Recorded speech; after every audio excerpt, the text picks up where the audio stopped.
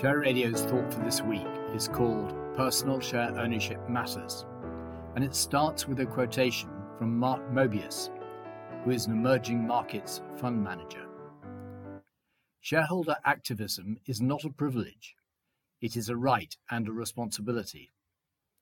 When we invest in a company, we own part of that company, and we are partly responsible for how that company progresses. If we believe that there is something going wrong with the company, then we as shareholders must become active and vocal.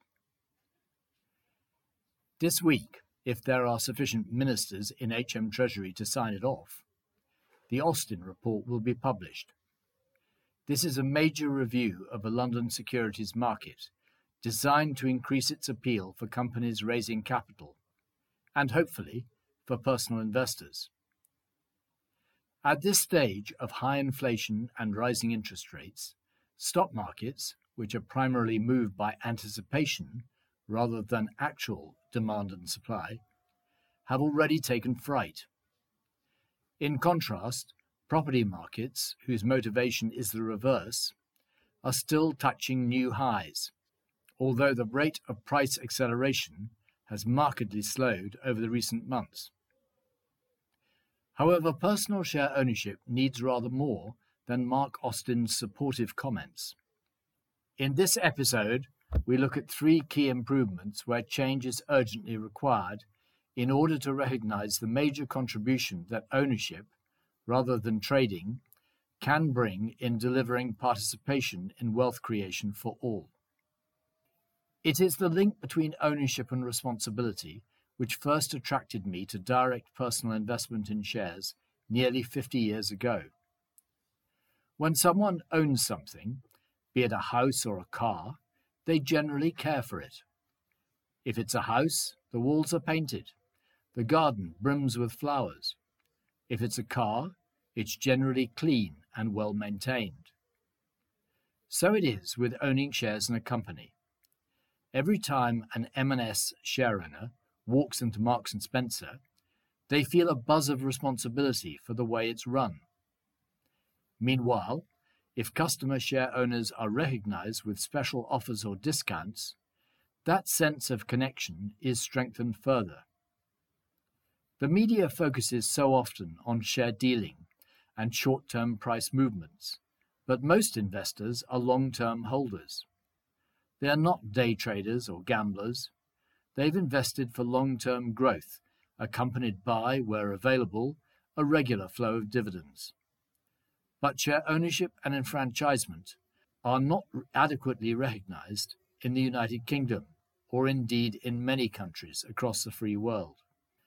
For example, the most suitable vehicle for building a share portfolio is with a retail investment business, with the shares themselves held in that company's bare trustee nominee company. But although we made huge strides with enfranchising nominee shareowners in the Companies Act 2006, we urgently need to make the supply of company communications and voting rights mandatory for all such regulated nominees. Another key feature of participation is the right, together with other shareowners, to circularize others who own the shares, and to bring forward resolutions for consideration at a general meeting. However, company law still sets a threshold for this participation by reference to the nominal value of the shares, which bears no relevance whatsoever to their market value.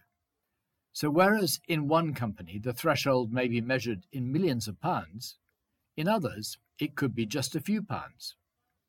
I asked lawyers for the Department of Trade to address this in 2006, only to be advised that they couldn't accommodate the change.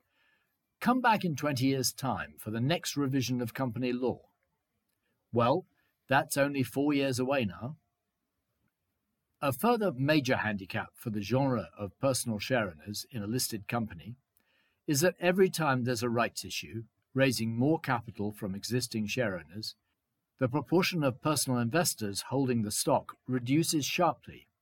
Institutional investors strengthen their position, and financial intermediation turns the screw a little harder. This is because, for institutions, the old and the new money are held by the same entity, so preemption rights work in their favour. But for personal investors, the old money belongs primarily to those who are disinvesting in old age. They have no new money to take up the nil-paid rights. However, personal investors who do have that new money but don't hold the old shares are excluded from taking part by those same preemption rights. In order to address this, it should be mandatory for the rump sell-off of nil-paid rights at the end of a call period to be offered to all personal investors via their retail investment service alongside the institutions. At least this would help reduce the dilution in personal investor holdings in listed companies every time they carry out a secondary capital raising via a rights issue. These three changes alone would significantly raise the profile of personal share ownership. But will they be included in Mark Austin's review? They are significant steps forward in moving to a more egalitarian form of capitalism, in which shareowner engagement and protection against systemic dilution are key features. None of these three proposals would incur a cost to the public purse. And, if leadership contenders for the Conservative Party really believe in key Thatcherite concepts of popular capitalism, as they claim to, they should jump to make them happen. There is, of course, another major difference between personal share ownership and home ownership. The former offers participation in wealth creation, which is central to eliminating the us and them division in society, again starting to rear its ugly head as the cost of living crisis bites and the more powerful employee unions bring in a wave of strike action.